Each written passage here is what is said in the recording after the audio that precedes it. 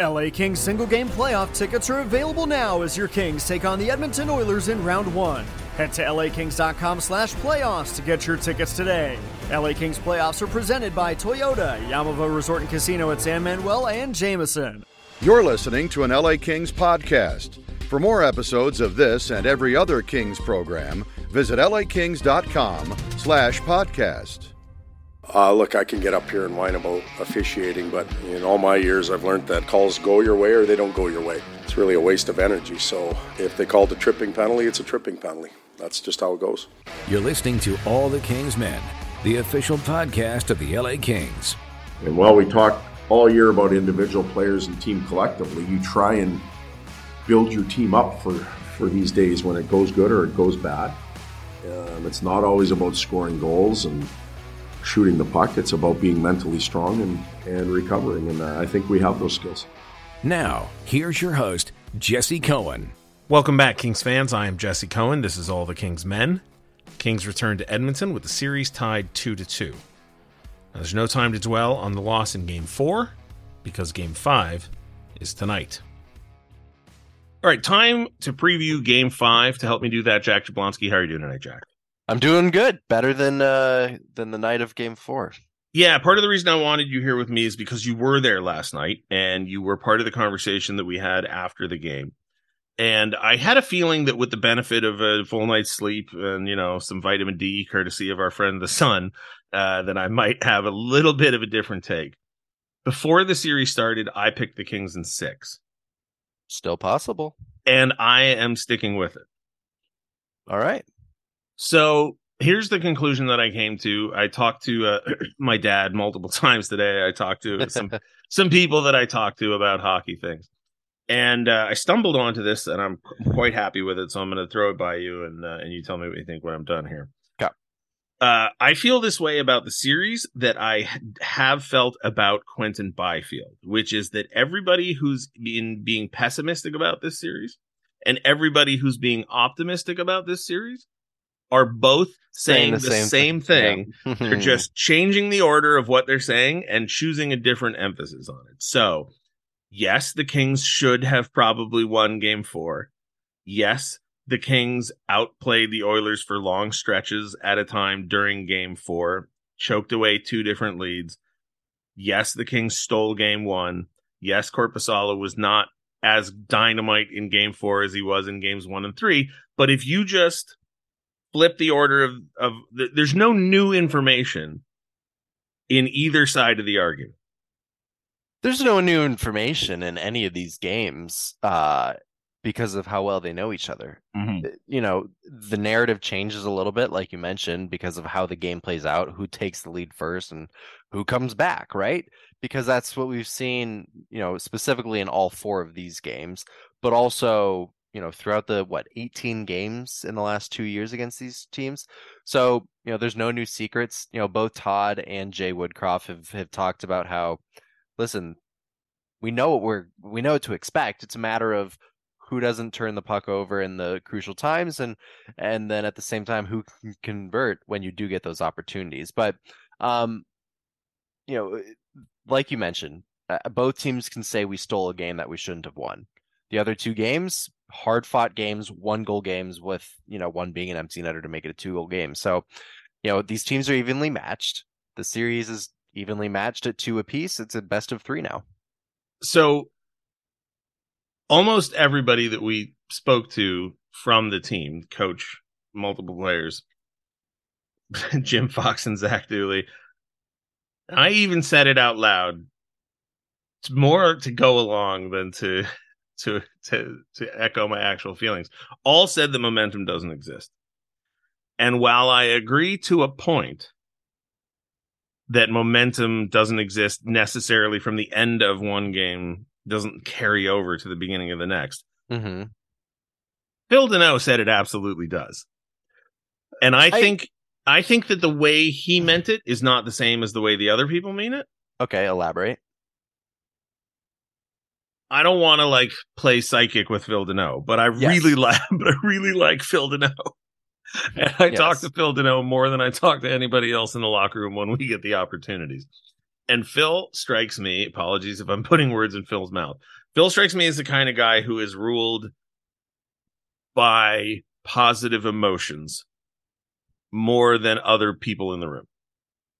I can't speak on more than other people in the room because, both of us are in the media. We're both in the locker rooms. You so more than I based on our schedules.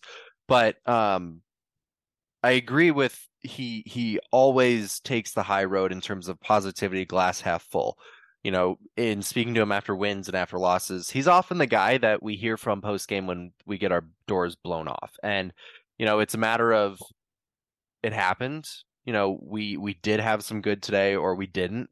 And, it's a matter of, wash it, get out of here. Let's move on to the next one. Or it's, hey, we had some positives. We liked what we did here. We just got to clean up X, Y, and Z. He's also, I'm going to sound like an old when I do this, and I apologize to everybody under the age of, 25. But Phil Deneau is a vibe. And oh boy. Oh my God. Carry on. And get past it. When he got here and we interviewed him, he said, with the right culture, we can beat anybody. And I firmly believe that the most of the success last season came as a result of that mentality and that culture. I said it last year. I think that bringing in Arvidsson and Deneau and Edler and the call up of Dursey injected this team with a culture, with a yeah, they built a personality of who the Kings are. It's not the 2012 to 2014 very much Kings. not. You're right. It's not. Are there parallels? There's a few.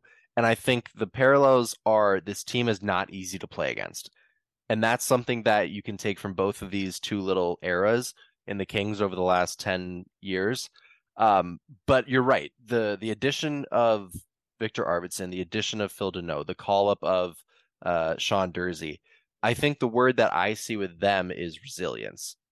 And that's something that I wouldn't say resilience was an identity from the Kings aspect in 2012. I think they were more of a grit, hard-nosed assholes that just made life hell. The Kings they didn't need to be resilient because they just came out and put people down 3-0 every series. Yeah, exactly. And the Kings, it's a different league, it's a different time. We still have two players from that era, but like you mentioned, the Phil Deneau, the addition of Edler, the veteran leadership.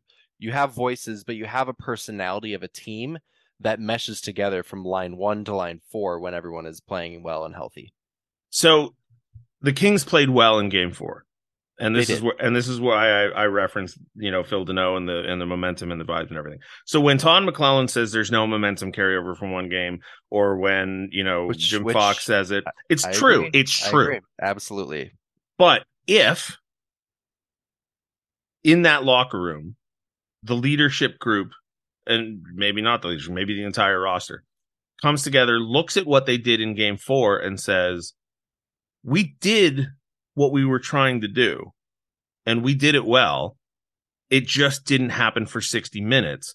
What we have to fix is doing it for 60 minutes. We don't have to reinvent the wheel here. We're not looking for a new equation. We just need to do it for a full 60 minutes. That, I believe, can carry over. I agree completely with what you're saying, but I do want to address the fact that both teams can say that about every single game this series, because the Oilers came out. Let me finish. The Oilers came out and had hell of a first period in Game 1 and Game 2. Okay, The Kings came out. They silenced what the Oilers did in Game 3 in terms of that first period. Then they turned it on and they won the third period in Game 3, or overtime. Then you go to Game 4, best period for the Kings in Game 1. Oilers maybe their best period in the second period of Game 4. So both teams are saying we have to put 60 minutes together. And as simple as it sounds, and obviously we know it's not. The Kings aren't going to control a game for 60 minutes against the Oilers likely, and the Oilers aren't going to control the game for 60 minutes against the Kings. We saw that last year where the Oilers outscored us 14-2 in games 2 and 3. It's a different team. The teams can't do that to the Kings anymore because of the upgrades that they've made in net, the upgrades that they've put on in multiple different areas as well, and the growth of some of the young players. So both teams are talking about, play a full 60 minutes. The only thing is neither team has the ability to say, it's our turn to play 60 minutes, because they're just going head to head and they know each other too well. So, I bring it back to converting on the opportunities and, making the most out of the mistakes, and obviously on the other end, limiting your mistakes, especially in the D zone or in terms of penalties as well. So here's the difference between the two teams from my perspective. Okay. Edmonton made 2 changes that were pretty significant. One is putting McDavid, and actually, you know what? Scratch that. 3 changes for various different reasons. One is that they went to 11-7 because Janmark is out, and so they had to change their entire right. Yeah, after game 1. Yeah, and there's nothing to be done about that, but that is a change, right? Switching to 11-7. Yes. 2, in game 4, they put McDavid and Draisaitl together, which is significant, and it was something they didn't have to do. 3, they pulled their goaltender at the end of the first period and introduced a second goalie into the series. So that's 3 changes that Edmonton had to make or felt they had to make for various reasons that fundamentally change not only who they are as an opponent, but also how you might look at them. So the fallout of that is now we have a conversation about who do they start, Skinner or Campbell. Mm-hmm. Kings will have to play against whoever they start. It doesn't really matter. Well, hopefully they have to play against both next year. That Fair would bring point. good things. Yes, that would. No, you're right. You're not wrong. But the point is, there's not much the Kings can do about that. When it comes to the other 2 decisions, the Oilers played Klim Kostin, pulling up the numbers here. Look, 3 minutes and 37 seconds. So they were already down to 11 forwards. You're playing your 11th forward less than 4 minutes. You're really now down to 10 forwards. Yep. And they have 7 defensemen, but they played Broberg and Descharnais. Is it Desharnais? It's Desharnais. There's no Desharnais was essentially benched after he got walked against Victor Arvidsson. Right. Broberg, who played, I believe, 3 minutes, if I recall correctly, in game 3, and took his place and frankly played much, much better and was a very solid defensive unit when he was out there in the third line pair minutes, so to speak. So yeah, it was essentially 10 and 6. Mm-hmm. But that's a system that the Oilers are confident they can continue with. As a 7-game series goes on, yeah, there's, I think, from a scientific standpoint, you assume they're going to get run down a little bit more. But when you've got 2 all-worldly players playing, quote-unquote, half the game as a forward, that's something that they're taking a gamble, but that's the type of game that they have to play strategically to be able to be successful. So, it's you're playing a dangerous game if you're the Oilers, but you have to play that game if you want to win, especially against a team that gives them so much trouble against the Kings. That puts them in a very precarious position when it comes to that 60-minute conversation, because now the Kings, they still need to sort out the fourth line, because the Kings were not playing their fourth line much more than the Oilers were playing. No, Klim 4 minutes. Kostin. Yeah, 4 minutes for 2 of the 3. And the Kings' bottom pair of Edler and Jersey didn't play a ton more than Broberg and Desharnais.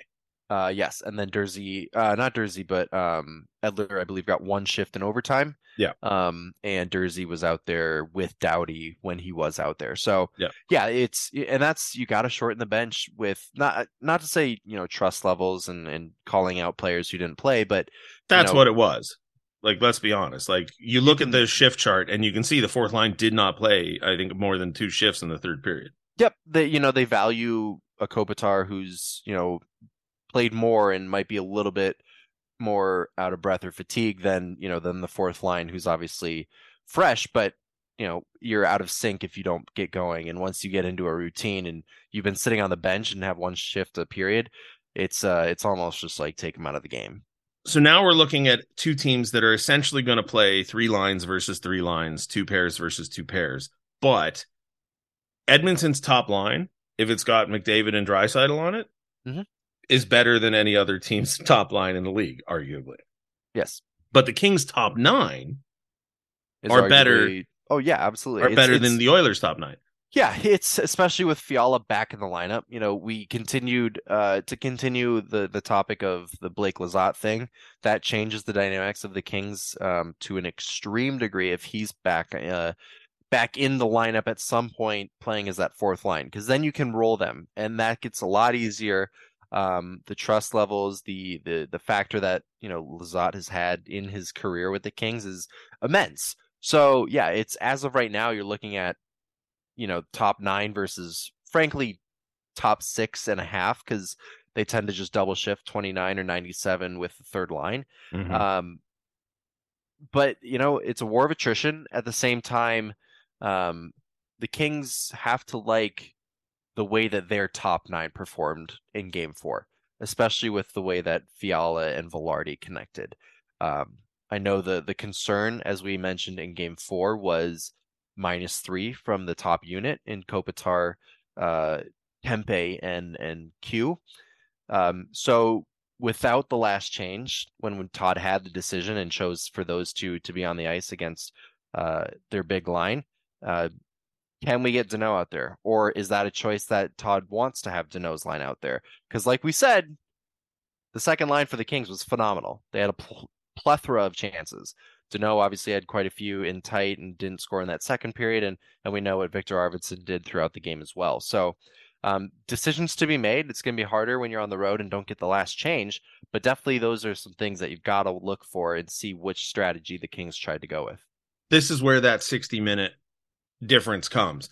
60 plus 3 out of 4 times. Hopefully it's just 60 for everybody's health. If I said it last night in the recap, the fourth line has to find a way to shift from negative to just to neutral, because every minute you have where McDavid and or Draisaitl are not on the ice, and it's half the game, right? Mm-hmm. I mean, I think McDavid played 30 minutes last night, which I get it. There's more than 60 minutes in last night's game, but those guys are out there a lot.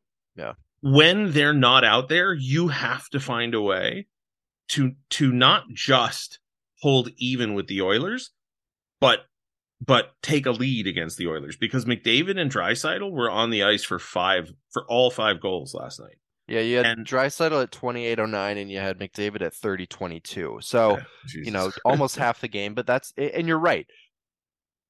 There were times where, you look at, as Dennis and I kind of briefly brought up in the post game, is Bukestad out there winning those draws, and that was something that you've got to take advantage of, because how important is puck possession? And for that team, puck possession is everything.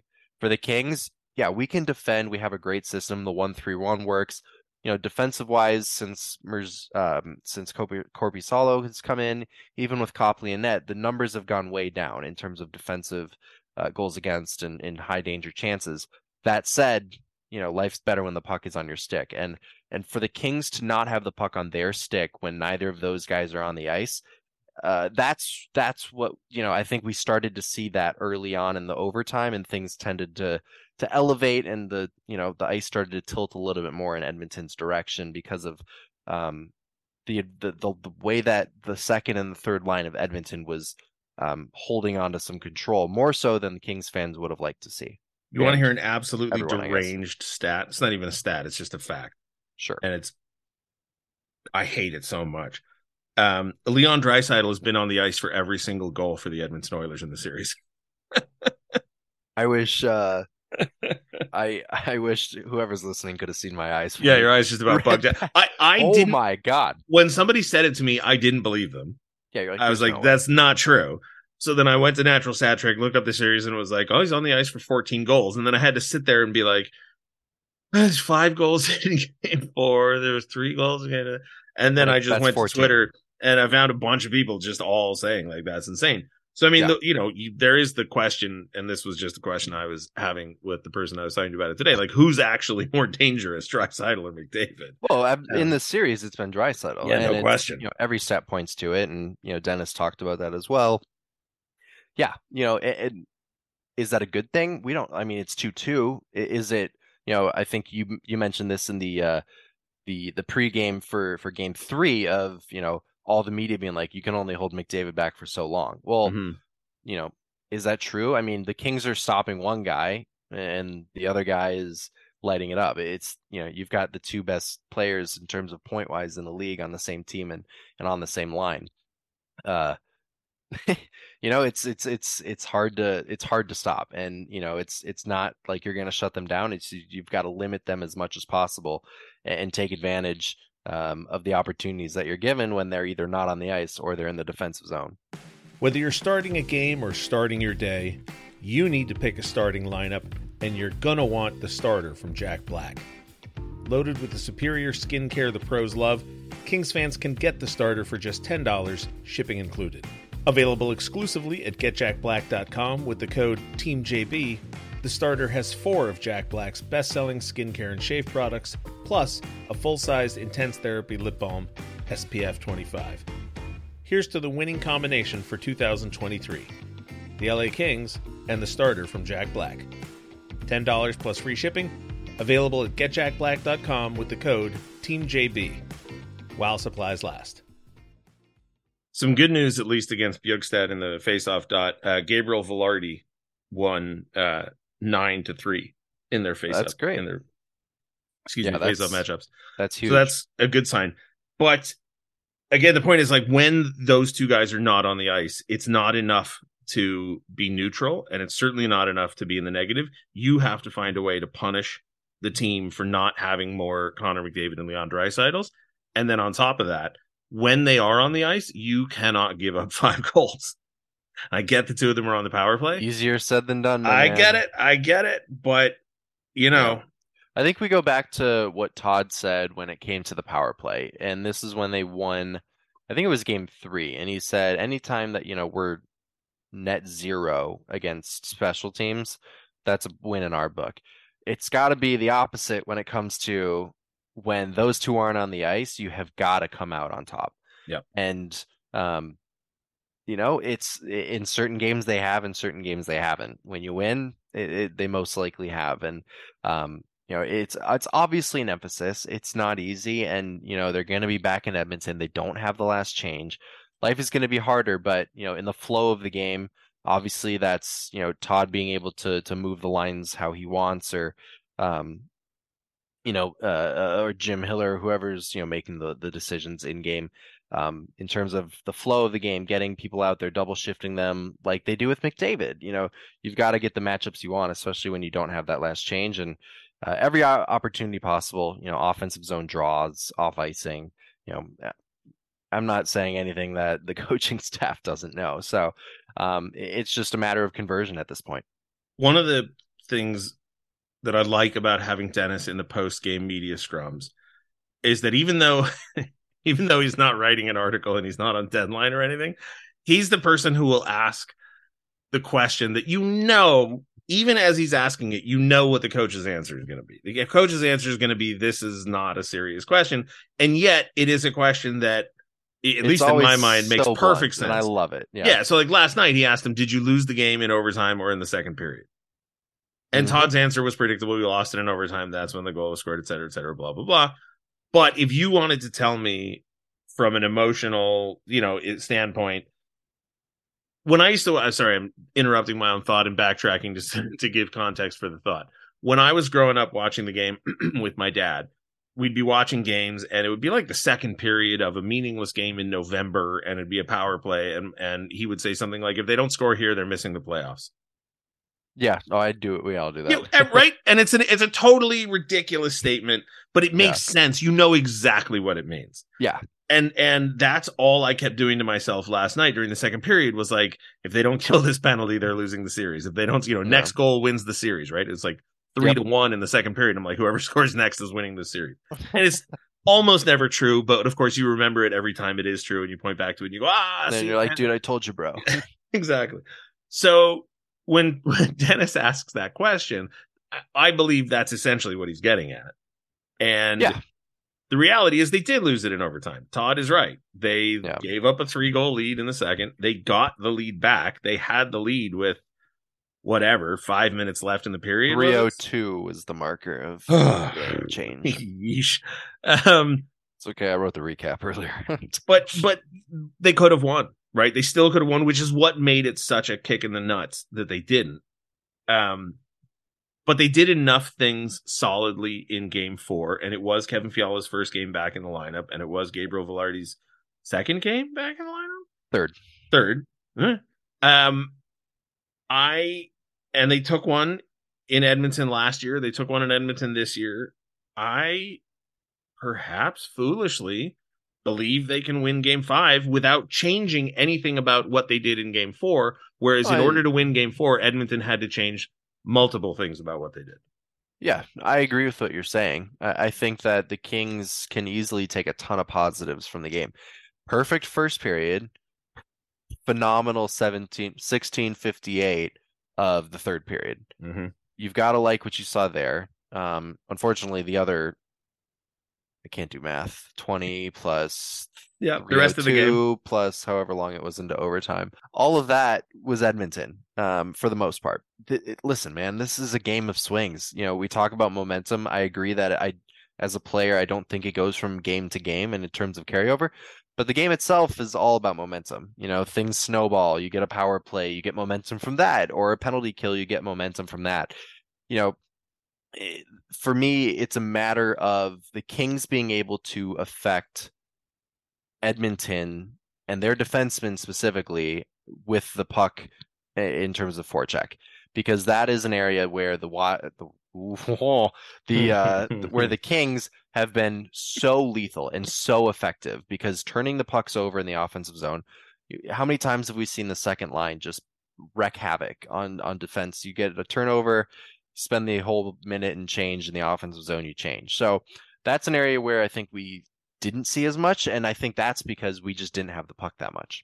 Yeah, one narrative that I do want to sort of hear less of, not narrative, but key to the game or whatever, is staying out of the box. Edmonton has only had 2.75 power play opportunities per game. They have 11. That's tied with the Panthers for second least in the playoffs. Yeah, but what's Colorado. Their conversion rate? No, but that's the issue. Point is, like, we are not giving them a ton.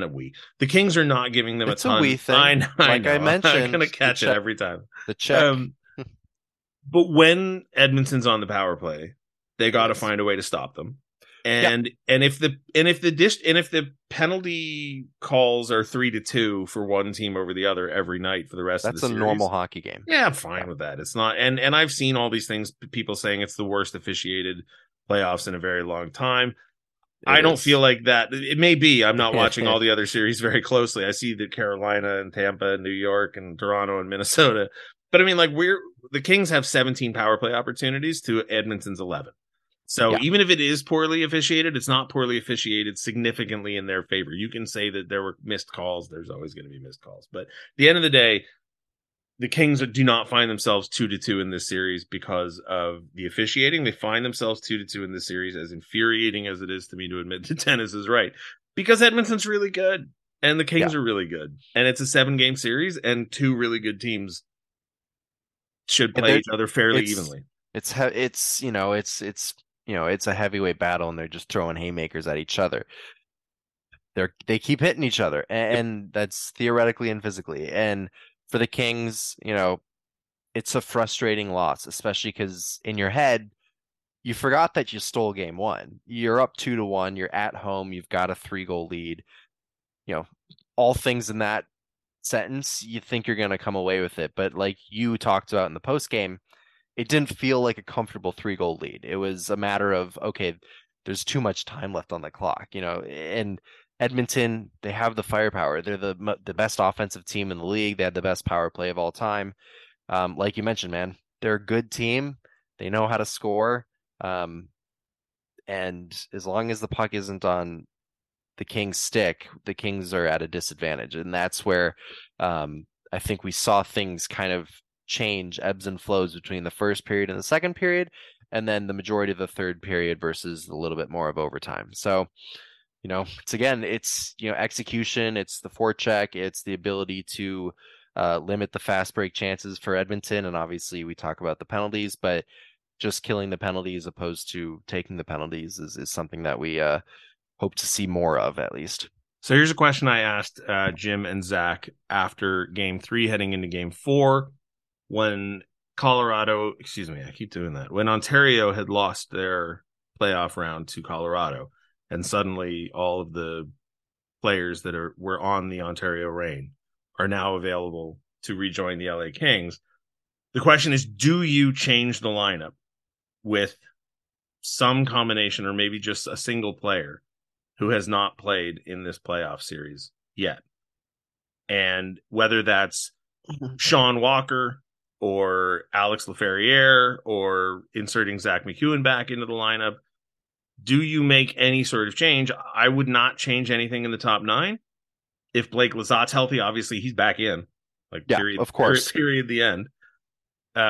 It's a good question, Jesse. In terms of defense, I honestly wouldn't be surprised if Walker joins the lineup, and I'm at some point in the series. I still don't know if it's game 5. If I'm, in charge, the question I asked or I would ask myself if I'm the coach or the staff, or if I was asking them about the playing is, in terms of trust and the ability to light that fuse that the fourth line for the Kings has done so much, especially in the past 2 years. If you think that someone that what you've seen in, the last 4 games in the lineup hasn't done that you see can, because if you don't trust them, it's back to the 3-line game. I don't have an issue with, trying something, it doesn't work, because guess what? The other, they played 4 minutes in the last game. So I have no issue. Strength, the fourth line played 3 minutes and 19 seconds. That's not playing. Yeah. So, you're in Edmonton. It's kind of hard to throw someone who's never been in an NHL game in. In terms of Laferriere, but he's a hell of a player. We've seen what he can do. At college, obviously, I've followed him as, covering our prospects in many different ways. But it's a tough decision. And I don't think there's a right or a wrong. At least I can't say this guy cannot play, or how is this guy not in the lineup? The only thing is you hope Lizotte can come back soon. We don't know the status on him. I've kind of gone roundabout and not really answered the question in terms of would I change the lineup. But in terms of, you mentioned a little bit earlier in the pod, you have to like what you saw for quite a bit of game 4. And the same thing goes for game 1, 2, and 3. There's portions of the game where, the things were rolling. The guys were buzzing. In this case, it's a toss up. You can continue with the fourth line, or you could, put someone in and just see if it sparks something. I think there's loads to like about game 4. And the reason I'm curious about the change is that if you're going to go 3-on-3 and 2-on-2 pairs and lines, at some point you need a rest, even if it's a shift. 100%. That's a great point. Yes. And there are 3 days off between games 5 and game 6, I think. If Edmonton wants to run Draisaitl and McDavid for those kinds of minutes, that 3-day shift is going to help them just as much as it's going to help us. I'm saying if McDavid plays another 30-minute game, expect it too, because they know they've got 3 days to rest. That's my point. I think it helps them more because you're going to see them every other shift. Right. Those guys clearly didn't fatigue. They were just as much of a factor in, 10 minutes into overtime, than they were throughout the whole game. That said, you've got to expect it because they have 3 days to get their legs off. The Kings, yes, we also have a 3-day rest, but it's not as much of a need because of the situation on how Todd likes to run the lines and how deep the Kings are, especially 1 through 9. Well, we've got a 35-year-old first-line center, 2 third-line players who are returning after not playing for a long time. Victor Arvidsson got launched. And Fiala looked great in the first period. He had chances throughout the game, but the first period was extremely noticeable. The rest of the game, not so much in terms of, relatively speaking from what we saw in the first. So was that rust? Was that rest? He probably had some fatigue in legs because you can't match. There's one thing to match game speed in the NHL. It's another thing to match NHL playoff game speed. So, legs under him, another game is going to help him. But like you said, he hasn't skated in terms of this intensity for, 365 days, so to speak. So, is that still a factor in game 2? We'll find out. And I would just, I'm going to channel my inner Joker from the Dark Knight here. I would just at this point, given that the coaching staff appears not to have full trust in the full lineup, introduce a little chaos. even if that player's only going to play for 4 or 5 minutes a night. Yeah. No, again, that's 4 or 5 minutes a night that the Oilers have to account for that previously they have not. Yeah. No, I'm not opposed either way. I have no hard feelings on either set of this equation. Fair enough. And I can understand both sides of it. I get it. I get if you say, let's throw in a guy who hasn't been here. He's got the offensive pop, or let's add some physicality to the lineup, whatever it may be. Maybe we need more scoring. Maybe we need more physicality, whatever the coaches feel that they need to improve or give themselves a better chance to win. I think we'll see what they think is the best choice. It's going to be... I thought I was going to be most nervous in Game 4, but that's silly. I'm going to be most nervous in Game 5, and then I'll be most nervous in Game 6. It just gets worse and worse. Yeah, man. and if it goes that far, I'll be most nervous in Game 7. As a former player, like I think I said this up in the press box too, like I can't handle the nerves, especially in overtime. It's so cringy compared to being on the ice or in the lineup on the bench watching, whatever it may be. Like, it's just two different worlds. You're not nervous. You're just playing the game. And then up top, it's like I'm like a mother of 3 watching a goalie play. Like, it's awful. Yeah. It's rough. All right, Jack, I think that's going to wrap it up for us here. Obviously, everybody hopes the Kings come back to Crypto.com in a week with an opportunity to close it out. But even if they don't, another game in a week. Yeah. We'll talk to you again. Key to the game. Forecheck. Yeah, no question. All right, Jack, thank you very much. Thanks for listening, Kings fans. We'll talk to you soon.